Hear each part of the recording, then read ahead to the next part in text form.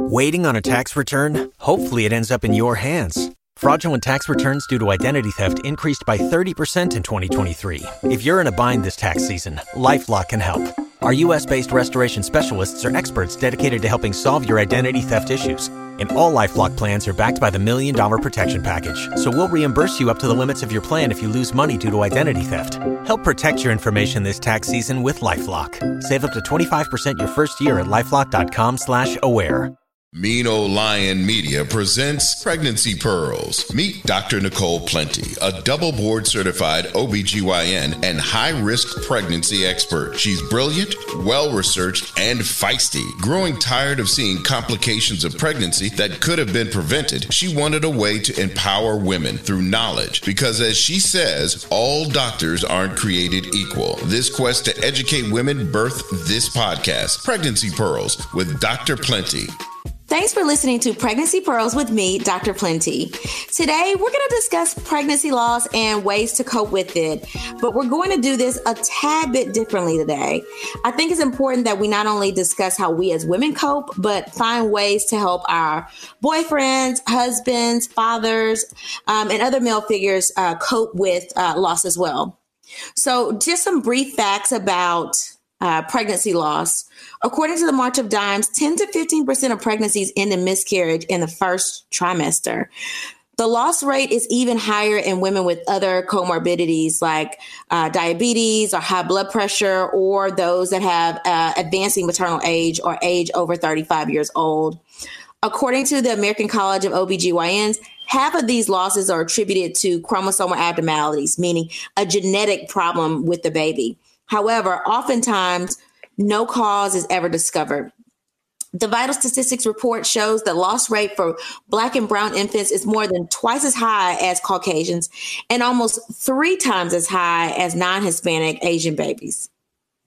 Unfortunately, I have personally suffered a pregnancy loss myself. And for listeners that follow the YouTube channel or who have followed me on social media, you know that during Pregnancy and Infant Loss Month, I did a couple interviews about my loss. And I lost a pregnancy before I had my son Harrison. And that was a year before. And I was in the first trimester. And it took me a while to realized, one, that I had lost the pregnancy and I had had a miscarriage. But 2, it took me a while to be able to move forward and want to conceive another child. So I get it. It's a hard thing to bear with Pregnancy and Infant Loss Awareness Month and re-talking through everything. It was difficult for me in that it was like reliving everything all over again. But something that was pointed out, and through meeting our guest that will be on the show today, it allowed me to see that we always talk about perspectives from a woman's loss. Like, yeah, we are the people that are carrying the baby, but it is important to remember that my husband lost a child too. And our men have lost children and they suffer in silence and don't talk about it. They internalize it and try to be a support system for us. So to gain a little bit more insight on the male perspective and how we can help our men heal as well, I have a special guest today, Mr. James Harris. James Harris is a multi-entrepreneur and a future licensed professional counselor in Richmond, Virginia. He has a BA in psychology and received a Master of Arts in Clinical Mental Health Counseling from Southern University, a degree he obtained after his 8 years of active military duty. From a therapeutic standpoint, he works in community-based services in the inner cities. Mr. Harris founded Men to Heal, a movement that started to assist men in focusing on their overall wellness, mental and physical health. James also conducts speaking engagements for various companies and has done engagements in several states and 5 countries via Skype. He also owns The Healing Hub, which offers outpatient therapy, massages, yoga, mindfulness, financial literacy seminars, and free food for the less fortunate every 3rd Saturday of the month. Lastly, James just authored his first book entitled Man, Just Express Yourself, which is an interactive guide for men, young and old. While juggling all of this, he remains active on several boards and in community organizations. James, welcome to the podcast.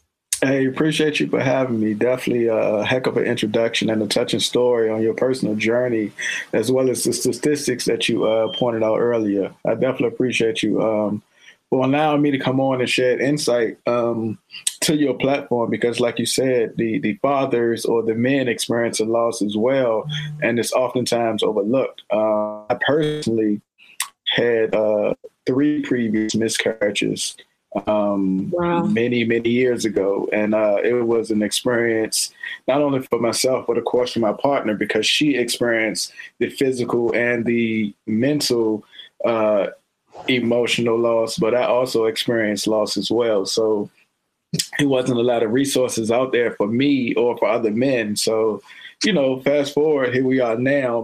My platform and outlet provide those resources for men. So I'm just fortunate to be in a position that I can do that. But not only from a loss standpoint, a grief standpoint, I'm a therapist. I'm a Black male therapist, and there's not a lot of us out here. So for me to be in this advocacy work and, in the forefront of this fight, I just feel honored and humbled. So I appreciate you for having me.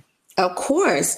Thanks so much for being on. And, it's funny because before we get started, my husband's name is James. There's a lot of Jameses in my family, which I think is interesting. So I like men named James, basically. So my husband's name is James. My son's name is Harrison James. My stepdad, his name is James Harris. And I also have a cousin named James. And my brother, who passed away a couple years ago, his name was James as well. So there's a lot of great things coming from the name James. So we're in good company then. We right on time. Right. So tell our listeners a little bit more about your movement, Men to Heal. And did you start it because you had suffered losses? And was it after the first loss or not? Yeah, so believe it or not, Men to Heal was arrived from just me being in the community and seeing the lack of attention to men and mental health, or men and just overall wellness. I don't know if you know the statistics involving men and suicide. They complete it at a higher rate than women. They tend not to get physicals. They tend to hide their emotions. And of course, the stigma surrounding society equating vulnerability to weakness, so it just led me to do this platform. So I paused entrepreneurship, went back to grad school, and, that was a journey. And while in grad school, we had this assignment of, if it was one population that you can help, who would it be, blah, blah, blah. So a couple of people from my cohort, they chose, LGBTQ rights. They chose women's rights. They chose veterans. And initially, as a veteran, I too chose veterans. But then I realized, oh man, what about the men? I'm about to be a Black male therapist. Men are reluctant to seek services, for many reasons. Let me just do mine on men. So in doing that project and research, I found that people in my immediate circle or extended circle, they weren't getting physicals on time. So we know how much early detection can prevent, significant diseases or even death in so many cases. So I was like, this is just on a micro level. So let me think about it on a macro level. And then, pretty much the movement was birthed right there. So I finished grad school, started on my licensing journey, started in private practice at this place called Lavelle, and it's a woman-dominant practice. I was the only male clinician there, for almost over a year. And they do phenomenal work in the community for women. But I was like, hey, what can we do for the men? So the owner, Tangi, was like, we'll put something together, So at that point, my wheels just got to turning, and I reverted back to the assignment that I had in grad school. So what I did was put out a filler for a segment that I was going to host at my art gallery.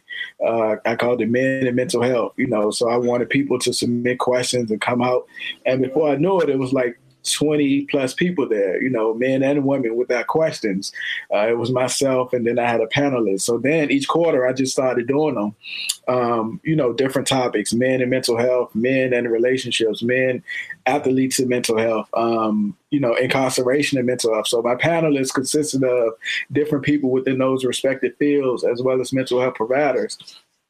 And it just continued to grow, to about 65 different people at any given segment and seminar. So then I got stuck at a train one day, and I just drew the logo on my car. I got a Tesla, and that became the logo that I started branding, started wearing it. And it's an instant conversation starter. So from there, people walk up like, oh man, my uncle dealing with XYZ, or my dad. And, it's just so many advocacy came from the movement and from the attention surrounding it. And before I knew it, I had over 1,000 shirts sold, so I just continue to grow. And then as a therapist, I get so many questions. I'm sure you get like questions in your inbox or emails just from people reaching out for insight. So that led me to write the book, because I was answering so many different questions over and over, or, different things that I do in practice with my clients, whether that's individual or couples counseling. So I was like, you know what, let me just write a book. So that's how the book was birthed, as well as the movement. Awesome. Yeah, I ordered your book and I've read it, some of it, because it's more of a workbook. Correct. So I gave it to my husband because I was like, you can really use this. Yeah. And so he has started doing the workbook, and I find that now at night, he's like asking me questions because of this workbook. In that, even after I started sharing my story, James, my husband, James, was like, I don't think I ever dealt with that. Like, I don't think I ever dealt with the fact that we actually lost a child. Like, I just sort of want to make sure you were okay.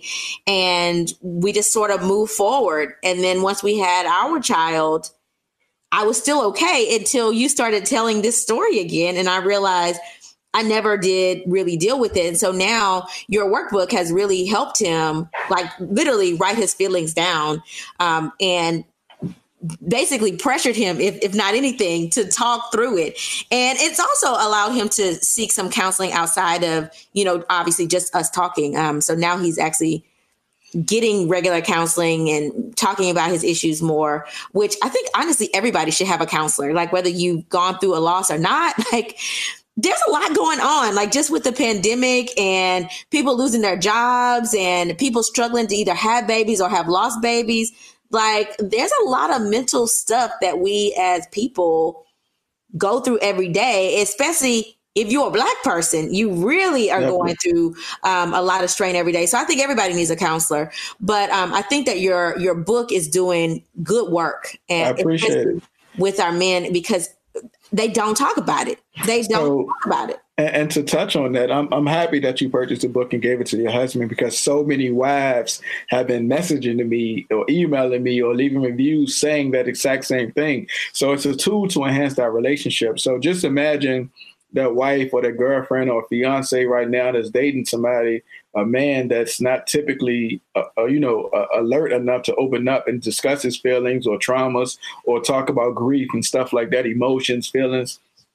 This is a good tool for her to provide him this book. He do a couple of pages and, they exchange dialogue, because in any other setting, her asking might, she might meet resistance, or they probably have some type of conflict. So I've just been fortunate enough to create this piece of literature to where it's mending families, it's helping relationships grow. And it's also a tool for the younger men. So a parent can give this to their 10-year-old son, and he can do a couple of pages and do the same thing, and he can grow with this. He can see how far he change, or he's able to identify his triggers and stuff like that. And also to touch on, a lot of men, like you said, they're busy trying to assist their partner, the wife or the girlfriend, in that loss, that they ignore or deflect their own feelings and emotions surrounding the loss that they also experience. And I also interviewed another young man on my YouTube page that experienced loss, and we had similar stories. Everybody's coming to the house, but they're immediately asking about the woman, like, oh man, is she okay? Does she need anything? Like, unconsciously like, oh man, you were affected as well. You know, you ring the doorbell, you get the door, you let them in, you get a hug, you get a hat, and they go immediately to the woman, you know, to nurture her respectively. You know, again, she experienced the physical as well as the emotional loss, but we as the partner, the man, also experienced that loss as well. And, you know, I don't think it's from a selfish standpoint that we want attention and to be nurtured, but we also need that validation, that recognition that we too have experienced grief. We too have to process that grief.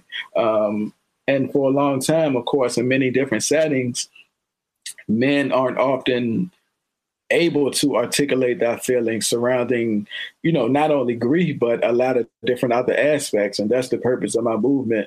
And that's been a catalyst for my movement, for the older population, the younger population, just men, you know, of different cultures and different contexts and dialects. You know, it's all pretty much experience the same thing, whether, you know, how do I express this or how do I articulate this in a way to where it's not just irritability or anger or being promiscuous or reckless behavior. You know, I want to do this in a healthy way.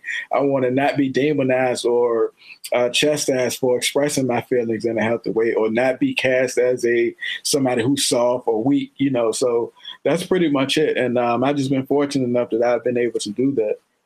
Yeah. For the men listening, and I say that because, you know, now my husband is on a mission because he's like, more men need to listen to this podcast because we need to know what our women are going through. We need to get a little bit more insight to try to identify with them. So for men that are listening, like, we want to acknowledge men and their pain. Like, when we lose a pregnancy, we as women, we know that you've lost a pregnancy and we want you to grieve with us. But a lot of the times I don't know if it's just the pressure from society or the stigma about men being able to express themselves. It's almost like men don't have permission to actually grieve with their wives, or at least that's what I feel. You know, when my husband was sort of quiet and really didn't want to talk about it, you know, didn't really want to go to counseling. He just kept asking, was I okay? Like, you have permission to express yourself and grieve. And that actually, it looks from a woman's perspective, when their man is expressive and grieving, that looks like a sign of support as well. Exactly. And it seems like you created the space for that. Also on my YouTube, it's a video on why men don't open up. I have a video on trauma. I have a video on grief. I have a video on support as well as, you know, communication and so forth. And you hit on a couple of those points, because a lot of the times it's not a safe space for a man to be able to do that. He's not getting validation for his feelings. He's getting demonized, and he's not wanting to open up again because it's going to come up later in another situation. So there's so many different reasons why men don't open up, but I'm fortunate enough to be in this position to assist them open up, not only for themselves, but of course, vicariously for their partners, their teammates, their coworkers, and stuff like that, because it's important that we create those safe and nurturing spaces for men to be able to do that. So James, what have you learned, like, on this journey, like through the Men to Heal movement, through writing the book? What have you learned personally during this movement that you didn't know about yourself? I mean, I was always an open person. I was always willing to be that guy who, you know, go above the norms and stuff like that. Like, for a long time, you know, I was in middle school, you know, wearing pink because it was a personal message for me. So I was always able to ignore the perception of others and not be cast into this society bubble as far as what men aren't supposed to do or what masculinity is. So for me, it has been more affirming to see that I'm assisting, guiding other men to also live that journey of, you know, just owning their own perception, owning their own identity, and being comfortable with being viewed a certain way, you know. So it's been one of those journeys. And I'm also learning, you know, of course, more empathy and patience, because I'm a father now as well. I'm a partner, you know. My lady is in a position to have a partner who's able to express himself fully. And, she don't have to guess. She don't have to try to read my mind because I'm always able to articulate how I feel. What are my needs? I'm also able to respond to her needs because we got that open relationship to where the communication just flows in that direction. Well, congratulations on being a dad. That's exciting.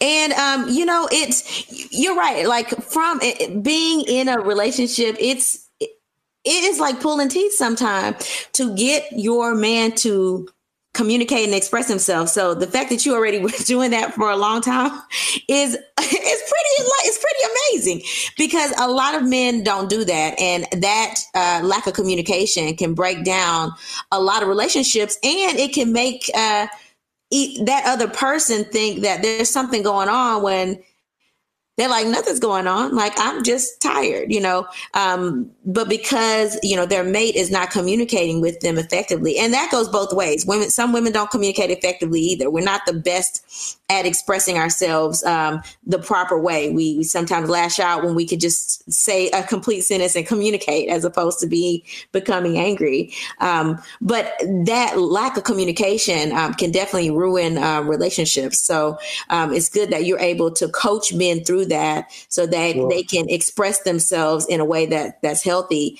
and that can help their relationships grow.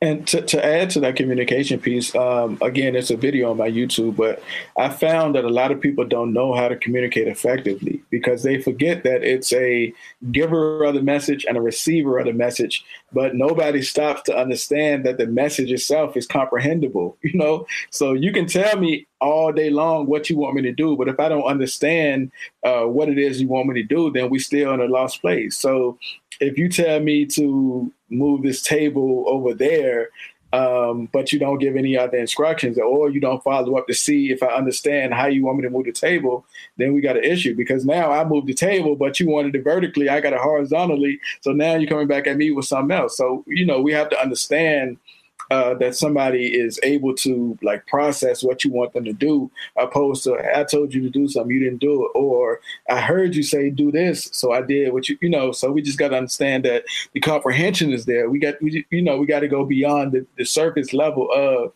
giving orders and receiving orders. Right. And we have to be a little bit patient and be able to be okay with repeating yourself and re-explaining things a little bit differently. Because we're not perfect, and nobody's in our heads that can understand exactly what we wanted. I want the TV mounted. Wait, you mounted the TV too high. Didn't you know I wanted it at eye level? Like, those are the conversations I have with my husband. Yeah. Like, didn't you know? Why would you put it up there? He's like, well, you told me to mount it, so I mounted it. So, that communication, perception, talk with feedback and understanding is like a real thing. So, So James, so in addition to the communication piece and making sure that couples are communicating effectively, what other advice would you give dads who have suffered from the loss of a pregnancy or the loss of a child early? What would you tell them to do? Yes. It's multiple things you can do, but to be honest with you, I just want to touch on the stages of grief, because a lot of people tend to overlook the stages of grief or think that they have to rush through those stages. But in many instances, it's 5 stages of grief. You got the denial, the anger, the bargaining, the depression, and acceptance. And just to reiterate, you don't have to go through all those stages in order. And it's no set time limit on how to be in each phase, and you can bounce around from each phase, and you might think that you're over a certain phase and then you get touched again by something else. And grief is not only limited to, what you've experienced. It can be a lot of different things. Like right now within our society, it's difficult for men, specifically African-American men, to grieve, because as soon as we start the process with one thing, it's something else in the news. Whether that's COVID or whether that's the unjustly killings of African-American men, whether that's, the pregnancy and infant loss, or whether that's losing a job. There's so many different things that are resulting in unresolved trauma in addition to grief that men aren't able to process fully. So they go through the motions, they go through different things or not being able to understand. And then some of them become numb and desensitized to where it starts to infect their relationships with not only themselves, but of course their partner, their children and coworkers and stuff like that. And then, at a certain point, to be honest with you, a lot of men are emotionally mature enough to handle certain situations because they weren't taught those situations or they didn't have good models in those situations. Not all men, but of course some men, realistically, and to be honest with you, within our community, were raised by mom or either grandmother, so it's no real examples of a positive male role model outside of coaching and your peers. But how much really do they know? Because in reality, they're probably in the same scenario in which being raised by in a single household or parent always working or whatever the case is. But also, like, as far as grief is related, the pain doesn't go away faster if you ignore it. You have to process your feelings. Like I always say to my guys, not only in my circle, but who I counsel with in session or in the community, feel your feelings. Like that's something that I always say on my posts and everything. But a lot of people figure if you ignore the pain, it'll go away faster. That's not necessarily true. You have to process it. And also you definitely, if you want to cry, you definitely can cry. So ignore the perception of others and don't feel like you're in a position to, you're weak or you're less than a man if you do express those feelings. And there's no time limit again on grief. So if it takes you a year, if it takes you 2 years or 10 years, like that's your journey. Each person have a different resiliency level. So don't feel bad if you're still grieving while others have moved on or vice versa. You moved on and others are still grieving. Like it's no right or wrong way to grieve. And just because you do move on, that does not mean that you forgot about the person or the loss that you experienced. So I think those things were important for me to highlight in the grief segment because a lot of people still don't know, like, or haven't processed fully, like, oh man, I lost a child. My partner lost a child. Or I'm speaking on child because that's what your platform is. But, in general, a certain loss at a certain point, that experience for somebody to grieve. Yeah. So you've said a lot and a lot of good stuff. I think the stages of grief are very important. And I think it's important that we recognize that we all go through stages of grief. And that's with the loss of anything. You're going to grieve the loss of anything, whether that's a child or whether that's a family member, whether that's a job, whether that's a marriage. You're going to grieve the loss and you're going to feel differently depending on where you are in that grief cycle. So thank you for sharing that with our listeners. I also want to make sure people understand in all that you've said. One, yes, feel your feelings. Yes, but it's okay to go and talk to someone. And it's encouraged that if you feel like you can't grieve on your own, that you go and talk to someone. Because what you don't want to do is become so overwhelmed or entwined with the loss that you're not functioning. And then there are other aspects of your life that start to suffer when you can get help and get a counselor like James or some other counselor locally. Or now there's a whole bunch of virtual platforms that you can get counseling on to go to get support. If you feel like the support of your family member is not enough or that you can't talk to your family member, you should talk to somebody. Yeah, definitely. And you bring up a great point. And a lot of people don't know that, that's pretty much what mental health is, just ensuring that you are in a position to have wellness in every aspect of your life. Once you start getting impaired in different functions of your life, those things can be detrimental to you. So that was a great point that you brought up. So at this portion of the podcast, we usually discuss either cases that have been or scenarios that have been emailed in by listeners of the podcast or scenarios or cases that have been shared by friends of the podcast. So we have 3 today. So we will get started. Our first case is a 21-year-old female who just found out that she had a pregnancy loss at 18 weeks. Her boyfriend, who is the father of her child, is out of town. She was told that the baby had genetic issues. What advice can you share with her about how to break the news to her boyfriend? And how does she ask about his genetic history without making him upset? Man, that was a heck of a question.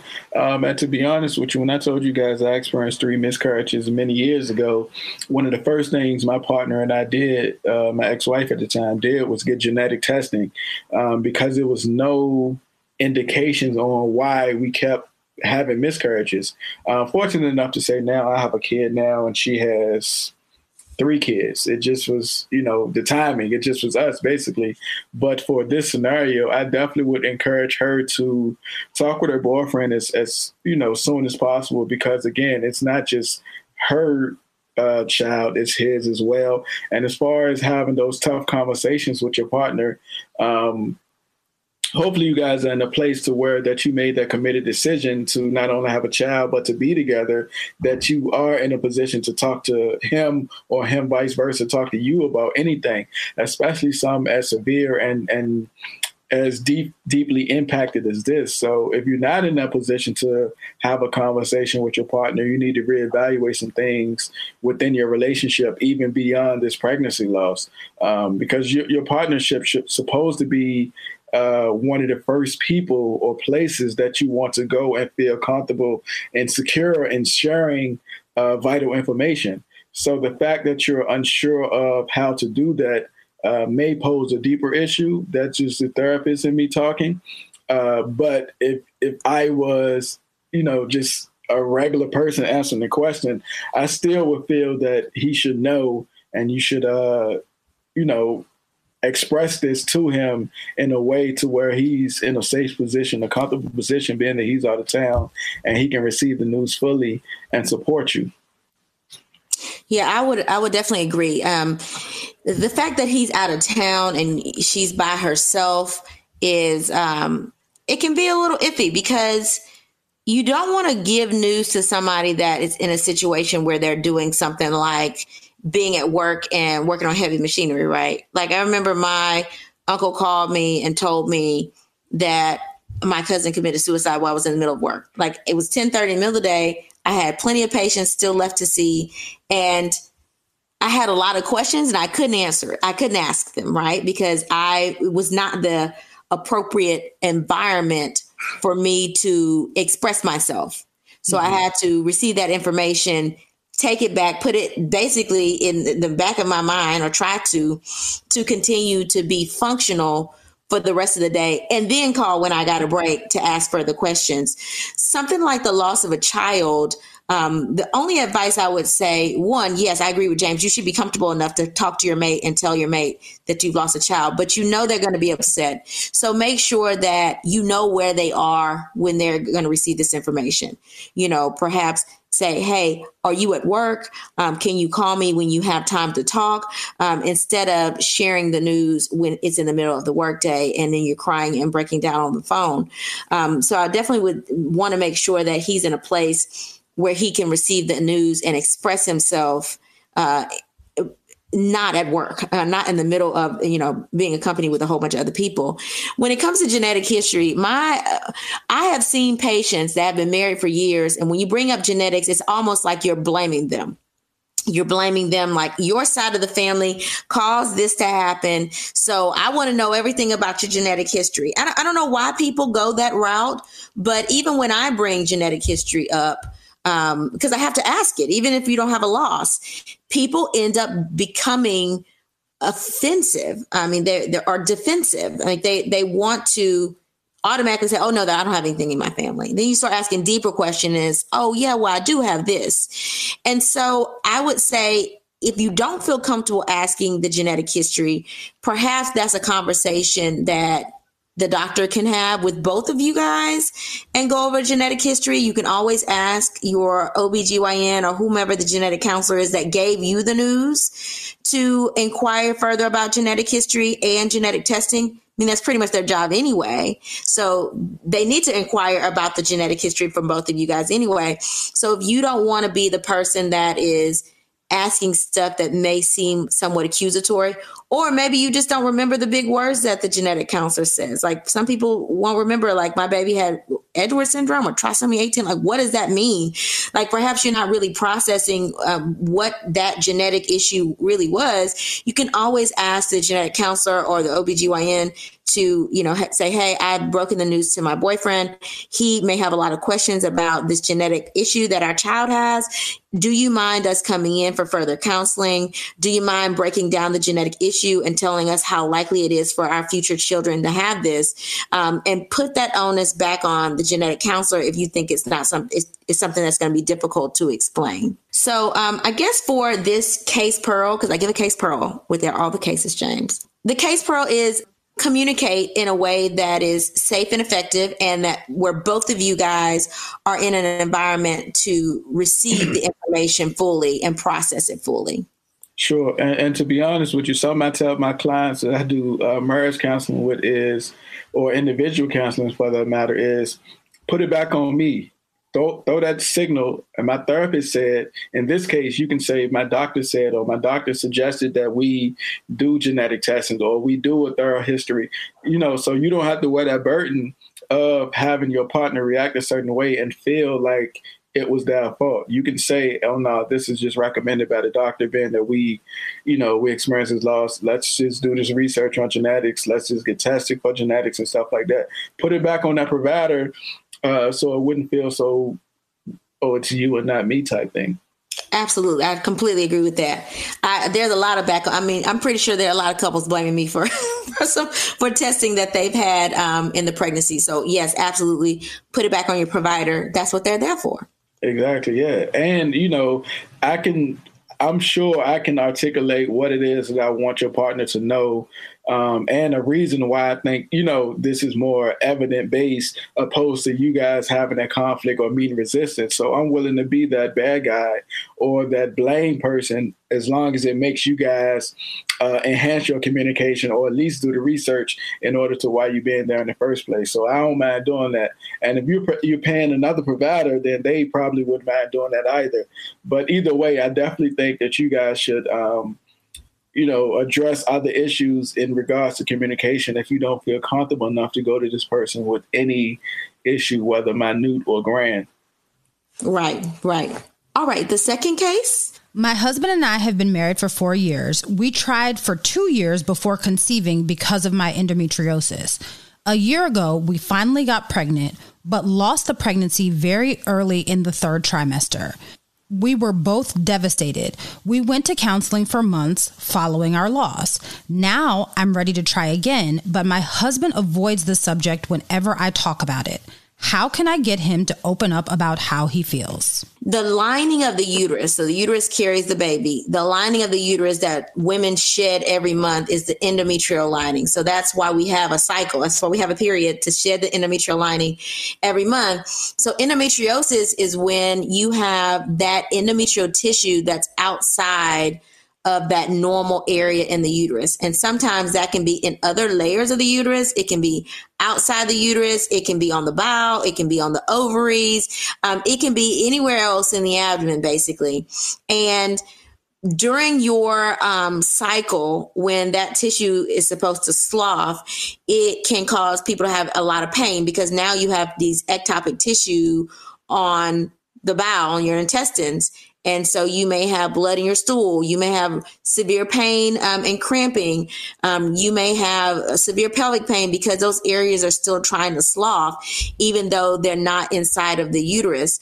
Sometimes because it's outside of the uterus, that can cause scarring to the tubes. And so some women, if they have that ectopic tissue on the ovaries or it's scarring in the pelvis or in the tubes, can have a really difficult time getting pregnant. So that's why endometriosis can cause you to have a real hard time getting pregnant. But once you get pregnant, it usually doesn't lead to a miscarriage. So this patient lost a pregnancy early in the 3rd trimester. Doesn't really say why, but it doesn't really matter the why. Like it's a very devastating thing. And hopefully this patient was able to find out why, but half of the pregnancies that have losses, we never know why. So I think it's helpful that they got counseling, but it doesn't sound like she's ready and he may not be ready. And I think this takes us back, James, to what you were talking about earlier in the stages of grief. And it could be that he is not in the stage of acceptance yet, and he could still be grieving. And I don't think there should be a time limit on grieving. I'm not really sure what, where he is in this, but I think this is somebody that would definitely need to get counseling to try to communicate with their husband, because it seems like she's already tried to communicate a couple of times and that's not working. So I would definitely recommend seeking some, counselor from a licensed professional counselor or a psychologist or a psychiatrist. Even a support group would be good for him to maybe open up, or your book or your workbook. Yeah, no, they definitely can benefit from my book to answer those tough questions. Good tool, not only because it addresses traumas, mood, affection, grief, anger, emotions, healings, feelings, and stuff like that for him. But I want to say her message at the end said that he avoids certain conversations. So a tool that I often do with my couples in marriage counseling is a fishbowl technique or shoebox technique or whatever the case is. But pretty much, wife, you pick 5 or 10 questions. Husband, you pick 5 or 10 questions. You guys put them in this box, mix them up, and y'all pull those questions, answer them honestly with no resistance, no feedback, no issues. And it can be, do you want to try pregnancy again? Or, it can be finances. It can be marriage related questions. It can be questions surrounding everything. But I think for your case of this question, your questions should be catered to how is he handling the loss? Does he have fear of moving forward with another pregnancy and stuff like that? It probably can benefit you guys to exchange that dialogue with, within that context and within that exercise, so he can feel more comfortable. But I definitely would, again, echo her, the doc and to seeking services or support group or individual or couples therapy as well. Yes, I like all of that. I definitely think and agree with all that as well. I like that technique of the questions, being able to heal together. And that way we're almost making it as like a game to sort of like a Q&A to make you talk about how you feel about this, or if you're ready for another child. And that way it's not just a wife that's nagging her husband about, hey, can we go ahead and have sex so we can have a child again? Really try to get to the core of it and have some conversation that's not evolved around having sex and having a child. And I also think it's really important that this friend of the podcast that's emailed this question recognizes that if your mate is sort of avoiding the topic, like that does not mean try to get pregnant. Like you do not want to try to get pregnant before your mate is ready to get pregnant. Like that's going to cause more problems in your relationship. And just because he is okay with having sex doesn't mean that he's okay with having a child. So make sure you recognize the difference between those and make sure that you're on the same page before moving forward. Because what you don't want to do is have somebody that's not ready to be a father because they haven't healed from the loss. And then all of a sudden, you've tried to get pregnant and you're pregnant. Now things happen, obviously things happen and sometimes we have to adjust quickly. But if you can control that situation and make sure you guys get healing, both of you guys are healed and both of you guys are ready to have a child first, that would be much more important for helping you be prepared to be parents in the future. No, that was good. I definitely agree with that. This is also an email question. Dr. Plenty, my wife and I lost a child last month. Our child was 3 months old at the time and died from complications of prematurity. How can I support my wife while taking care of my own mental health? What are steps we can do to heal together? So with people that lose, whether that's a pregnancy or whether that's a child, especially a child, I feel like having a child in the NICU in itself, even if your child doesn't pass away, like that's a lot. It's a lot to go to the hospital every single day. It's a lot to try to figure out, like, am I feeling guilty for going to work? I want to be there for my child. I want to be there with my significant others who's stuck at the hospital. And now during the pandemic, it's sort of limited in who can be there and who can't. And you still have to work because you got bills to pay. So, and all those patients, like I almost make them go to counseling. And most of the counseling now is done virtually. So I just basically pick a time they're available and say, hey, we're going to get you set up with virtual counseling. And I make them go through at least 3 sessions. So I think that one, if you lost a child, you need counseling. Like, to me, you need counseling. Like, that's a lot to deal with the loss of a child. So I would definitely encourage them to get counseling. But I also would encourage them in terms of healing together, like getting back to some form of normalcy, like getting back to a day-to-day routine. And that may be making sure you're having fun with your mate, making sure that you are taking the time to get to know your wife or husband again, making sure you have date night once a week, making sure you're taking the time for yourself. And I didn't hear anything about them having any other children. But if they do, making sure your children understand what happened so that you guys can heal together as a family and talk through some things together as a family, in addition to going to some type of structured counseling. And James, I think this case definitely would be a good example of the methods that you talked about for the last case in terms of like putting questions in a hat, drawing those questions out, making that be the pivot that makes you talk about certain issues with the marriage. Yeah, definitely. And I think I want to say he asks, how can they heal together? So I just want to touch on that too. But I think it's definitely important that, one, you already felt that you acknowledged that she was in a position and you're willing to help her. So that's commendable on your part. But you also have to honor your own pain. You experienced a loss as well. So don't get so caught up in trying to help her that you neglect yourself, and then it creates other issues that can potentially arise from it. So you definitely want to ensure that you're giving yourself permission to grieve as well, in addition to your partner. But you guys can be willing to help each other by taking time out to do deep breathing exercises, taking time out to reconnect with each other, how you guys were excited and happy before the loss took place. So you guys can get back to that foundation, have date nights, have that relationship foundation being restructured and rebuilt again, and then go from there, So definitely don't forget the basics of your relationship. You guys are together for a reason, but I think a lot of people, they stop at that loss in certain aspects, and then a relationship become indifferent or not grow, not continue to grow based on that. Because a lot of people get stuck at that grief point because we heal at different places. We mature different places emotionally and stuff like that. So definitely ensure that you are in a position to continue to grow with your partner at her pace. Because again, the resilience might be different. You might be ready to conceive again or vice versa, but you just want to make sure that your partner is in agreement and is healthy enough, not only physically, but emotionally, to get to that point as well.